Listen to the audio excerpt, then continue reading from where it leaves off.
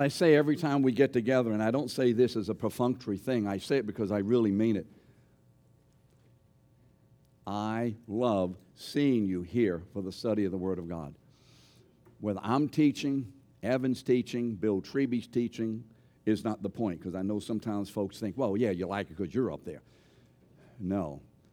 I think it's great that you're here to receive the only substantive revelation knowledge that is adequate for this world and for the next. Of all the things that we know, of all the things that we strive for, of all the information that we try to get a hold of, only the Word of God does in our life what we desperately need to have done. Amen? And I know if I asked for testimony this morning, many of you, hopefully every one of us, could say, this is what God's Word has done. This is what God's Word has done. I was reading this, and I'm in my regular reading pattern, and had no idea that in the afternoon something would come up that was already addressed in the Word that I read in the morning, and I did not even know I needed to be prepared. How many of us have had that experience? How many times I have been preparing for a teaching or a preaching, whatever, and something would come across my attention, a book or scripture or whatever it was, and I would read this, and then a week or two later, preparing something that which I'd already read is what God wants me to incorporate in this. Just amazing. So again, I want to encourage you, I want to thank you for being here regularly, consistently. And let's be good evangelists to the body of Christ and go out and share with others. We need together to be in the Word of God. Amen? I suppose I won't be satisfied until everybody who calls Lakeview Christian Center home is in this study. It doesn't matter to me who's teaching. We want that, right? That's what we want. Well, let's this morning be turning in Colossians as we continue, and this is in lesson 4. And this morning we're in chapter 1, continuing in that general area of greeting. Paul has greeted the church. I'm Paul, verse 1. He addresses it to the saints, remember, and the faithful brethren who are Colossae. And then in verse 3, he starts talking about, hey, look, man, when I hear about your fruitfulness and it's growing and all the things, you know, the faith, the love, the hope that is being produced in you, that causes me to, every time I hear that and I think about that, I pray for you. I pray for you. And so this morning, as we continue looking at this, we're going to be looking at the prayer beginning in verse 9 and traveling through verse 14. That's Paul's prayer. But before we look at Paul's prayer, I felt the Lord wanted me to do a preparation for the purpose of Paul's prayer. Hey, that's a lot of P's. The preparation for the purpose of Paul's prayer. That's a lot of P's in there. And so this morning, we're just going to talk about one verse, verse 6, and just part of that one verse. Now, for those of you who wanted us to slow down, please say amen. Amen. Because I know sometimes some of you said we're going too fast. And so don't come back and say, hey, you went from lightning speed to crawling. Is there anything in the middle? So this morning, let's remember the background of where we are this morning in relation to Paul's prayer. We remember that Paul has been moved to pray with joy, with thanksgiving for the church when he hears the result of their fruitfulness. Remember when he says, when I heard about your faith, about your love, and about your hope, when I heard the evidence that you are God's people and that you are growing in health spiritually and that you are maturing. When I heard that, what did he hear? He heard about those three issues which we talked about last week. He says, when I hear this, when I heard this, I am moved to pray for you. And again, just as a caveat here, when we hear about the things of God in the church, when we hear what God is doing in the church, through the church, among the brethren, hopefully we're moved to pray with thanksgiving for the continuation, and not only the continuation, but the growth and the proliferation of that work of God that we are hearing about. So let's this morning, as we listen to this, also be instructed concerning our response to the good news of the effect of the gospel among us. And so when someone shares about something that God is doing and someone is talking about this has happened through the ministry of the church, we hopefully will be provoked to pray with thanksgiving. Not only to pray that, God, you are doing a great work and we thank you for that, but that you will continue this work in a very much larger way, bringing it to a great fruition on the day of Jesus Christ. And so, what is it that he's heard? What was it about their fruitfulness? What was it about hearing about faith, love, and hope? What was it about this word fruitfulness and growing in verse 6 that has caused Paul so much joy? Well, again, when we look at it from our context, we're pleased about, hey, we see Al growing here, and we see God moving in Al's life. Wonderful. We see Gordon growing and moving in God is moving in his life. Wonderful. We see Linda, growing, and God is maturing. We love that. But there's something even deeper in Paul's heart, in Paul's understanding and vision that undergirds and motivates his praying and his joy that we need to look at this morning in order to understand, hopefully in a better way, the context of the prayer that we'll start looking at next week. Their fruitfulness was proof that God was at work. But doing what? God was at work fulfilling his eschatological design for the church. His what? Eschatology.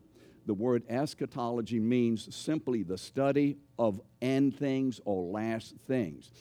Eschatology, or the eschatological design or work, meaning that those things that are coming about toward the end, that we are moving toward a grand finale, that all the church and all of God's work is just not a static activity, but it is the activity of God, which we learned before and we'll a little bit talk about this morning, that God is moving toward an end day final fruitional work.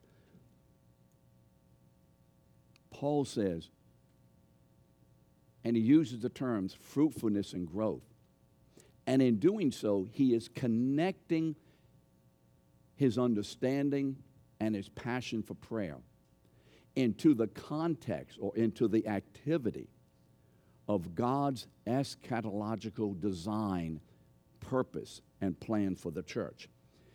And remember what we said in the beginning. We want to look at the New Testament always, never as isolated books and activities and a series of 27 volumes disconnected from the Old Testament, and maybe once in a while we get an understanding, a little glimpse, but we want to see the New Testament as the integrated, comprehensive continuation of what God has been doing in the Old Testament.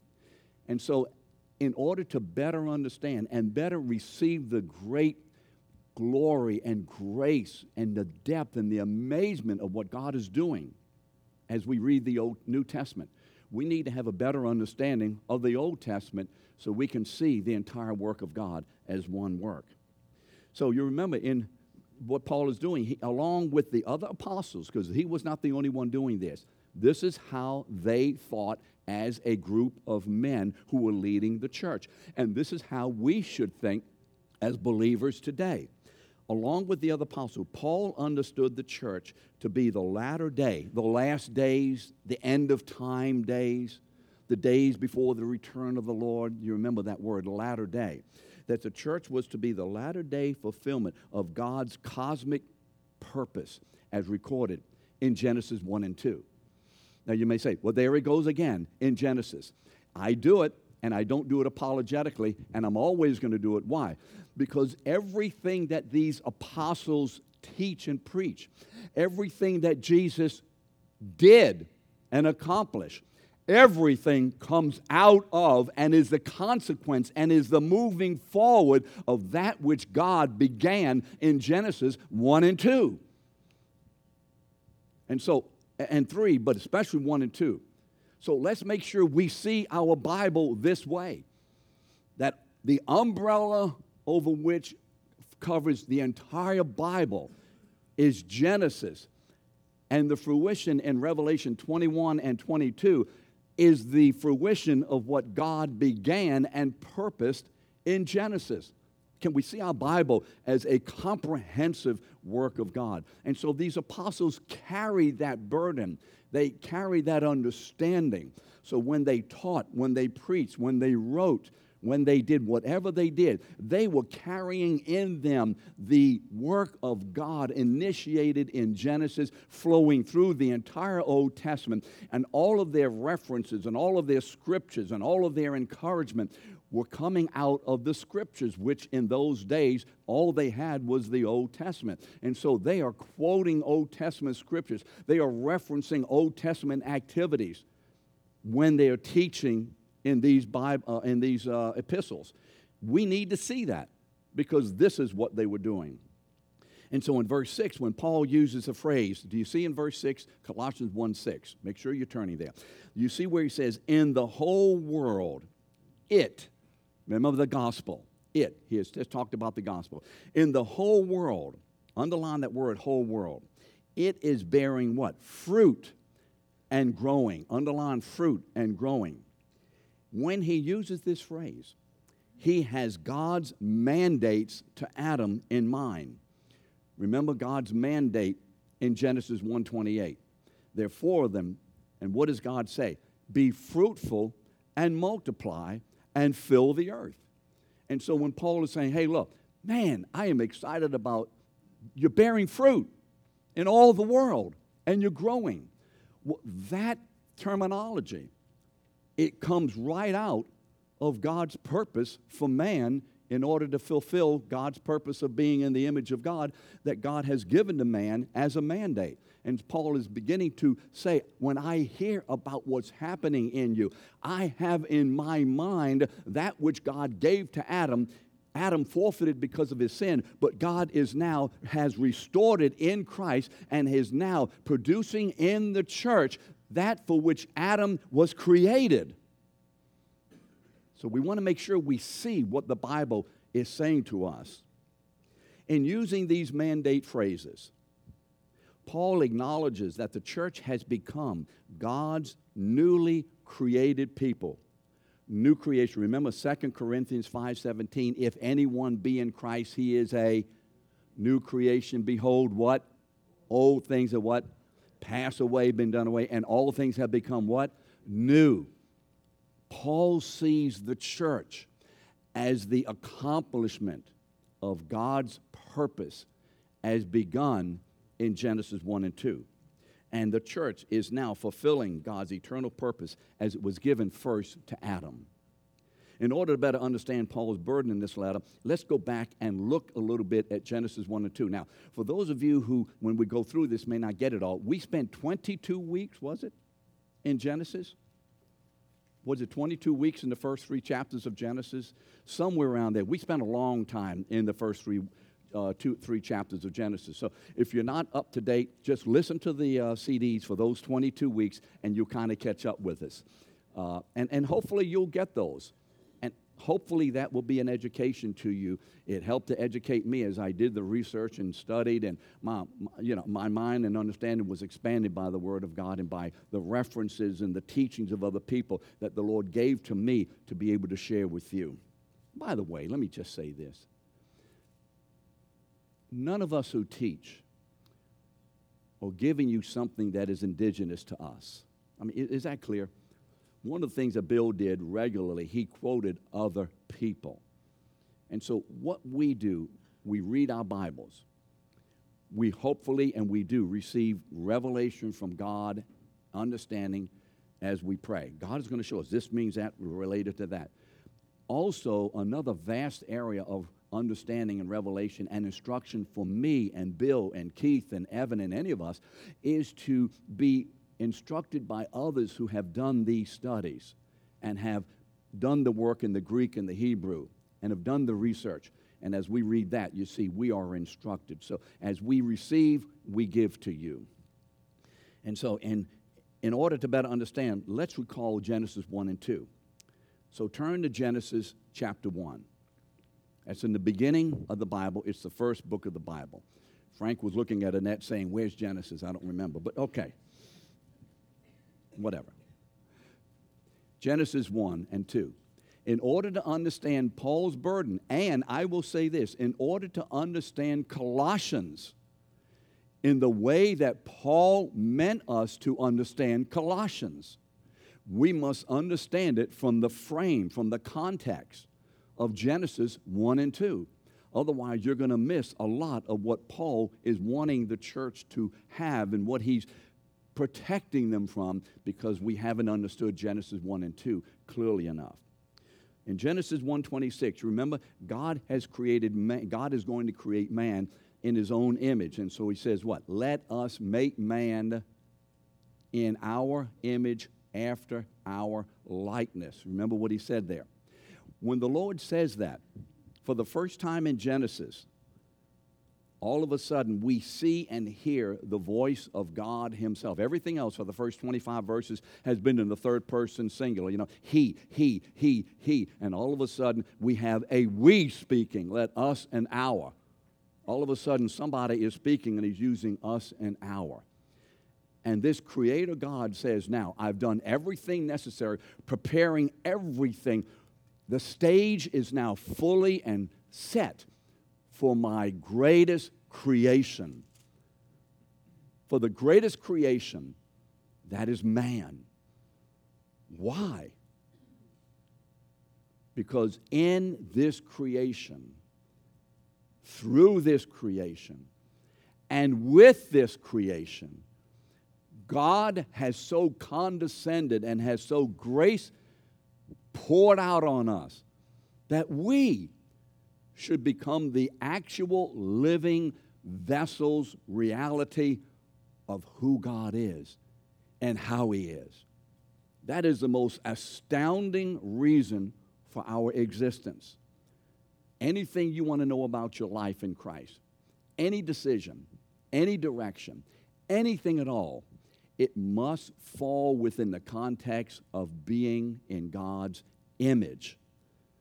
If what we're deciding has nothing to do or is not promoting God's image, it ain't according to God's purpose.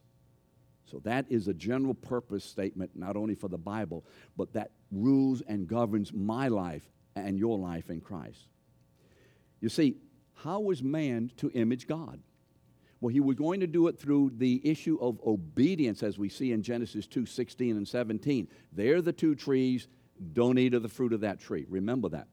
But then he's going to, in his obedience, carry out 4 mandates in order to properly and in God's purpose be fulfilling being the image of God. What are the mandates? The 4 mandates are what? Be fruitful and multiply. Secondly, what? Fill the earth. Third, what? Subdue the earth. And fourth, rule over it. These are the 4 mandates that God gives Adam in Genesis 1:28. And we will see, not only in this letter, but peppered through the terminology of the epistles, and even in Jesus' teachings, we will see these mandates repeated and referred to time and time again. Because this, the church, is the living out of the reality of what God started in Adam, failed through his sin, and is now being accomplished as a result of one man's obedience, and now we are drawn into that purpose of God through being in that one man. So you remember, Adam failed. Genesis 2:16 and 17, don't eat of the tree. But what happened? In Genesis 3:6, and he ate. Adam failed what? To keep God's command. He disobeyed. And as a result of Adam's sin, sin polluted and corrupted every aspect of the world. There is not a thing in the world, there's not a thing in culture, there's not a thing in mankind, there is nothing in all creation that has not been specifically and directly touched and polluted by sin. There's nothing in this created order, in the natural sense, not talking about the spiritual work of God in us, that is clear of the corruption of sin. Everything collapsed. When Adam took that bite, everything collapsed. And it remains collapsed until God restores it. And so, this allowed Satan to become the temporary ruler of this world. You remember 2 Corinthians 4:4, in whose case the God of this world has blinded the minds of the unbelieving, that they may not see the glory of God in the face of Jesus Christ. Remember that? The God of this world. Satan is regularly termed the ruler of this world. There are several other references which we won't go into. So sin came in, it destroyed the fabric of God's creation, and it allowed Satan to become the ruler of this world. But you see, God was already and immediately moved to recover his intention. What? That his people would uniquely and clearly image his glory on the earth through these mandates. By fulfilling these mandates, God's image would fill the earth so that the earth would become the place of the display of the glory and majesty of our God. So that the earth would become the display of that. That this earth would become God's living temple, if you would, where he and man would dwell forever in eternal fellowship and relationship. So God is moving toward that. And he's moving toward that through the accomplishment of these 4 mandates. So how would this come about? Remember in Genesis 3:15, what has God said? Well, first of all, where is the first clear revelation of God's absolute mercy? Genesis 3 what? 7. Why 3:7? Because what does he say in 2:17? The day you eat of it, that day you're dead. Didn't he say that? You surely will die. Didn't he say, in the day that you eat of it, you will surely what? Die.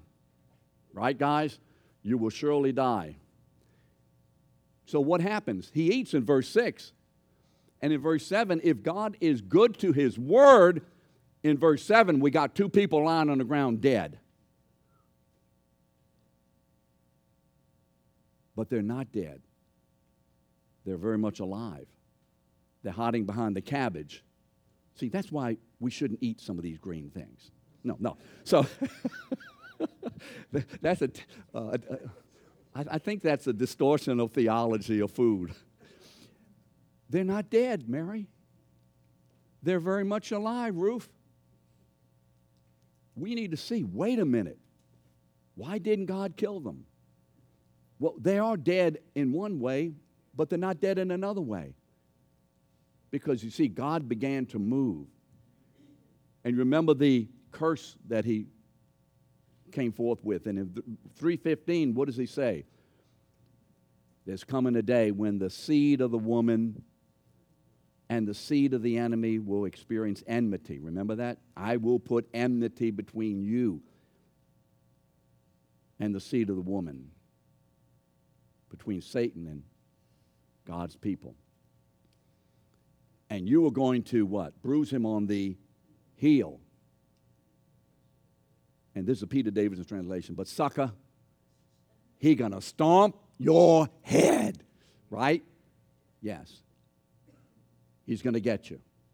So God promises immediately a deliverer is coming. A man who will, in every respect, purely, perfectly fulfill all that Adam was intended to be, but failed. This man is coming. This man is coming. There's a deliverer, and he's on his way. How would this come about? What would this deliverer do? Listen to 1 Corinthians 15:45-49. Thus it is written, The first Adam, remember Adam and Eve, Adam, became a living being. The last Adam, Jesus Christ, became a life-giving spirit. Verse 47. The first man was from the earth, a man of dust.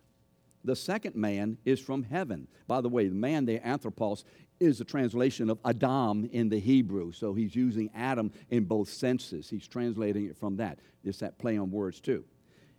Dust.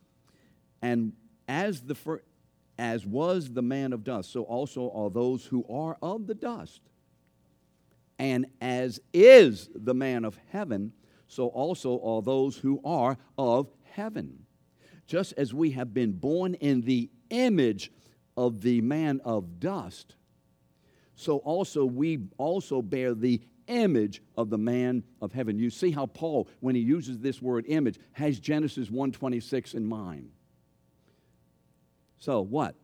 What the first man failed to do, the second man did. What are we doing? All we're doing is rehearsing how God accomplishes and gets to the place of us being this new creation community about which Paul is praying and to whom Paul is praying in Colossians.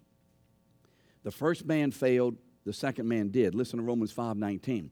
For as by the first man, I just put word first in there by one, disobedience many were sinners, so by the second man's obedience, the many, the church, will become righteous. 5:19 of Romans. As a result, the second man's obedience, because of this man's obedience, remember, Adam was to walk obediently before God, and in doing so, he was given the ability to carry out the mandates. But because he did not walk obediently before God, he was unable any longer to carry out the mandates to their fruition. He could only carry them out partially. All those before Christ could only carry out the mandates partially. So that's what we see in the Old Testament. Partial, incomplete fulfillment. Why? Because of disobedience, because of sin. But when this one righteous man comes and he perfectly obeys God's word, then as a man, now he carries out and continues to carry out God's mandates fully to their complete fruition in the church. So the second man's obedience, because of that, his progeny, his kids, the church, has been given the Spirit-empowered ability to fulfill the mandates that Adam and his progeny failed to complete. What is the mandate for the church? The mandate of the church is to be living out the reality of what the second Adam has completed, that we are in him, and we are now joined into him and are walking with him, he with us by his Spirit. And together, God is literally fulfilling the mandates that he gave to Adam to bring a completion to all of his work, so that his people will literally and forever be in the image of the living God. So Jesus' purpose, remember in Matthew 28, all authority, a man has been given authority. Authority, remember? Genesis 1:28, subdue and rule, dominion, remember that? Dominion, authority. Jesus says here in Matthew 28, I am the second Adam. I'm the risen second Adam. And as Adam was given all this mandate and all this authority, now it has come to me. You see, when he says that, we need again to go back into Genesis and bring it forward into what Jesus is saying. He's collected it, and now it is deposited in him, and he's moving forward to the completion of this. All authority. So is that the church will fulfill the Genesis mandates. He says, go out, and as I have personally fulfilled it as a man, as the second Adam, as I've done it in my obedience now, I give this mandate, this mantle, this commission by the Spirit to you, the church. That's our mandate. That's what God is about. That's what's happening in the church today. Now the church has become the children of this second Adam. Aren't you glad? We are the progeny of Adam, the second Adam, as Adam's progeny and children were to fill the earth with the glory of God by keeping the mandates and by obedience. And as they were to fill the earth and take over the earth and have dominion and subdue the earth and rule over the earth, so that the earth would one day be completely the dwelling of God that failed because of sin. Now it's happening through the church. So now the children of the second Adam, who through keeping the same mandates will fill the earth with the knowledge of the glory of the Lord. Remember in Habakkuk 2:14, we are the people of God, the children of Adam, the second Adam, who are the ones who are fulfilling the mandate so that the earth will be filled with the knowledge of the glory of God, just as Adam and his kids were supposed to do. As Adam was to exercise kingly authority, remember, take dominion. He was to exercise kingly authority and priestly duty. He was to have priestly duty. And remember in Genesis 2:15, work and keep the garden. We talked about that. The same terminology you see in Numbers 3, 7, and 8, given to the priest. Work and keep the temple. In other words, guard it and cultivate it and do the worship of the temple. That was the priestly duties. Adam was to guard the garden against the incursion of evil. He didn't do that, allowing this serpent to come in. How did the serpent get in there? Because Adam let him in there. Because Adam's authority was given to him, and he was supposed to keep that serpent out. He knew about the serpent, obviously. How would you keep out something you don't know about? But Adam failed to do that, and so it comes in there. It tempts, and the thing collapses through Adam's sin. And he was supposed to cultivate the worship of God, the obedience of God. And so, as Adam was to exercise kingly and authority and priestly duty over the earth, so now the church has been given of kingly authority and priestly duty. Same thing. Listen to 1 Peter 2:9. You are a chosen race, a royal king. You see king in there, royal? A royal priesthood, priest, a holy nation, a people for his own possession, for God's possession. Why? Why are we kingly and priestly? Why? Well, look at the rest of the verse. In order to accomplish God's eternal purpose, so that you might proclaim the excellencies of him who called you out of darkness, the grip of sin, the dominion of Satan, into the kingdom of God's dear Son, into the kingdom to proclaim the excellencies of him who has called you out of darkness into light. This is what God is all about in our lives. You see, therefore, the church is fulfilling what the Old Testament people of God failed to do. I'm not going to go through the delineation, but you remember God met with Abraham. Remember in Genesis chapter 12. You get a recounting of this in Acts chapter 7 in Stephen's sermon. The God of glory appeared to our father Abraham while he was in the Ur of the Chaldees. Remember that? And God says, Abraham, get up, you and your family, and get out. Go to a land that I'm going to show you. And I'm going to bless you. I'm going to make a great nation of you. He gives them these instructions. When you look at the instructions and then compare them to what Adam was mandated to do, you see, again, the same kinds of thought, the same thought in God's heart. I will make you, in 17, 6 and 7 of Genesis, God speaking to Abraham as he continues to reiterate and refine, if you would, the understanding to Abraham of the covenant. I will make you exceedingly fruitful, and I will make you into nations, you see, many, many, multiply, and kings will come from you, you see, dominion. And I will establish my covenant between me and you and your offspring, or your seed and you throughout their generations, you see, continuing to grow, and for an everlasting covenant to be God to you and to your seed after you. So you remember years later, Israel is in captivity, and God calls them out of captivity. And here's what the Lord says in Exodus 2:23. He says this to Moses: the people of Israel groaned because of their slavery and cried out for help. And God, he didn't say this to Moses. This is what the commentary says. And God heard their groaning, and God remembered what? His covenant with Abraham. So why does God bring the people out? Because they are the people who will be fulfilling in the Old Testament God's purpose. Now, they're not going to get it done well. They're going to fail, because of what? Sin.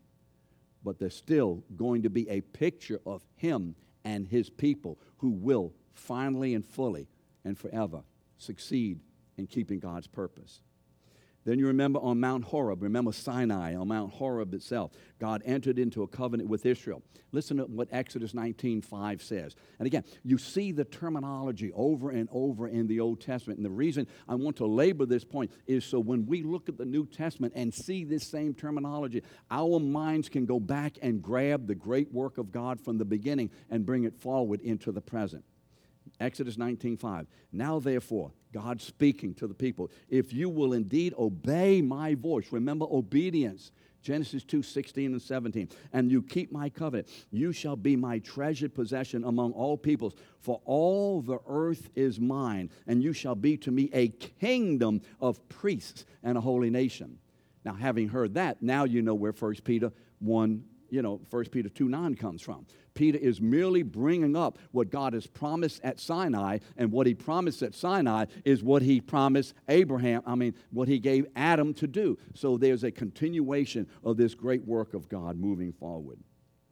So did you recognize the Genesis 1:28 mandates and some of that terminology? Again, let's read our Bibles, especially the Old Testament, with those mandates and with that Genesis 1 and 2 instruction and that revelation in mind. However, as the Old Testament records, you remember the nation failed. I would encourage you to do this. Not now.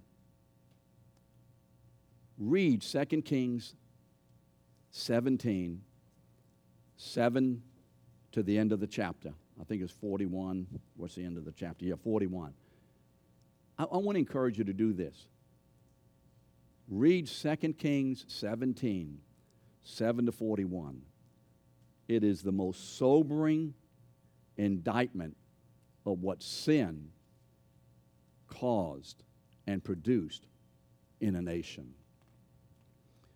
Over and over again, the writer will say, and this happened because, and this happened because, and this happened because. And it continues to point to the disobedience of God's people. Please let us not be, even though we're the church and we have the Holy Spirit and we have been grace saved, please do not believe that disobedience in our lives has no effect. Amen?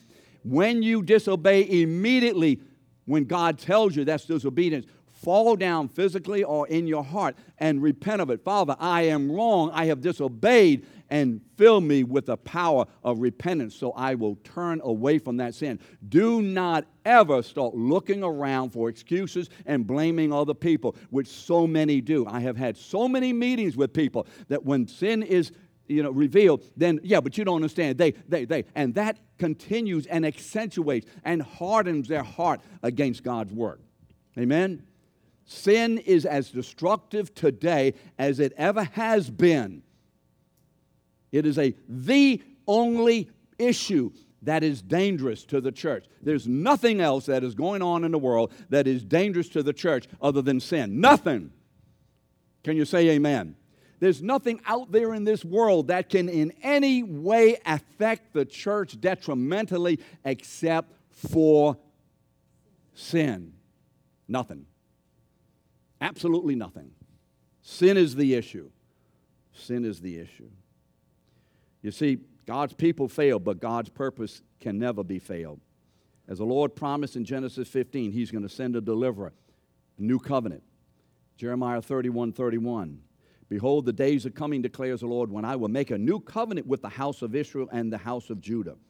Not like the covenant that I made with their fathers in the day when I took them by the hand to bring them out of the land of Egypt. My covenant that they broke, disobedience, though I was their husband, declares the Lord. For this is the covenant that I will make with the house of Israel. This is a new covenant.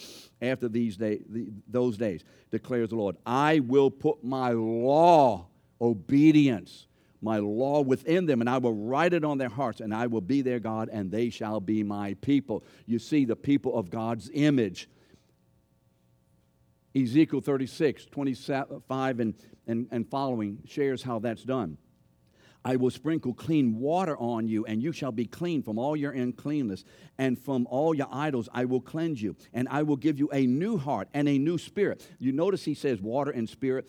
Just write down John 3:5 when Jesus says water and spirit. That's what it's referring to, John 3:5. What do you mean water and spirit? Well, I just quoted for you, water and spirit. There it is. I will put within you a new spirit, and I will remove the heart of stone from your flesh and give you a heart of flesh. And I will put my spirit within you and cause you to walk in my statutes, you see, to be obedient, to be fulfilling the mandates, and be careful to obey my rules. And you shall dwell in the land, you see, the land, the place, the earth of God's presence that I gave to your fathers, and that you shall be my people, and I will be your God. How will this be made possible? How will it happen? Isaiah 53:4. Surely he has borne our griefs and he carried our sorrows. Yet we esteemed him stricken, smitten by God and afflicted. But he was pierced for our transgressions. He was crushed for our iniquities. Upon him was a chastisement that brought us peace. And with his wounds we are healed. 1 Corinthians 15:21, for as by man came death, by man also came the resurrection of the dead. For as in Adam all die, even so in Christ shall all be made alive. 1 Corinthians 11:25. Remember Jesus saying, Paul's quoting Jesus at the Last Supper. He said, this is a cup of the new covenant, When Jesus takes up this cup, he has in his mind the fulfillment of the eternal purpose of God as begun in Genesis 1:1. This is what this great man has in his mind. This is the cup. We have finally come to the place where God's eternal purpose will be fulfilled through me, given to the church. So what God intended in the beginning will be fulfilled forever. What will be the result? Remember, the Holy Spirit will be given and poured out. See, so when Paul addresses the Colossian church, he is addressing God's new creational community. Remember 2:17 of 2 Corinthians. He's addressing God's recreated or new creational community that has been given the Spirit for the fulfillment of God's mandates. So as a result, the church has become the people of God, whom God has recreated in his image, to be his living image by the Spirit, in order to fulfill the mandates through their sanctification. So with this background in mind, now we are ready to better understand Paul's prayer in light of God's eternal purpose for the church. And we'll do that next week. Thank you.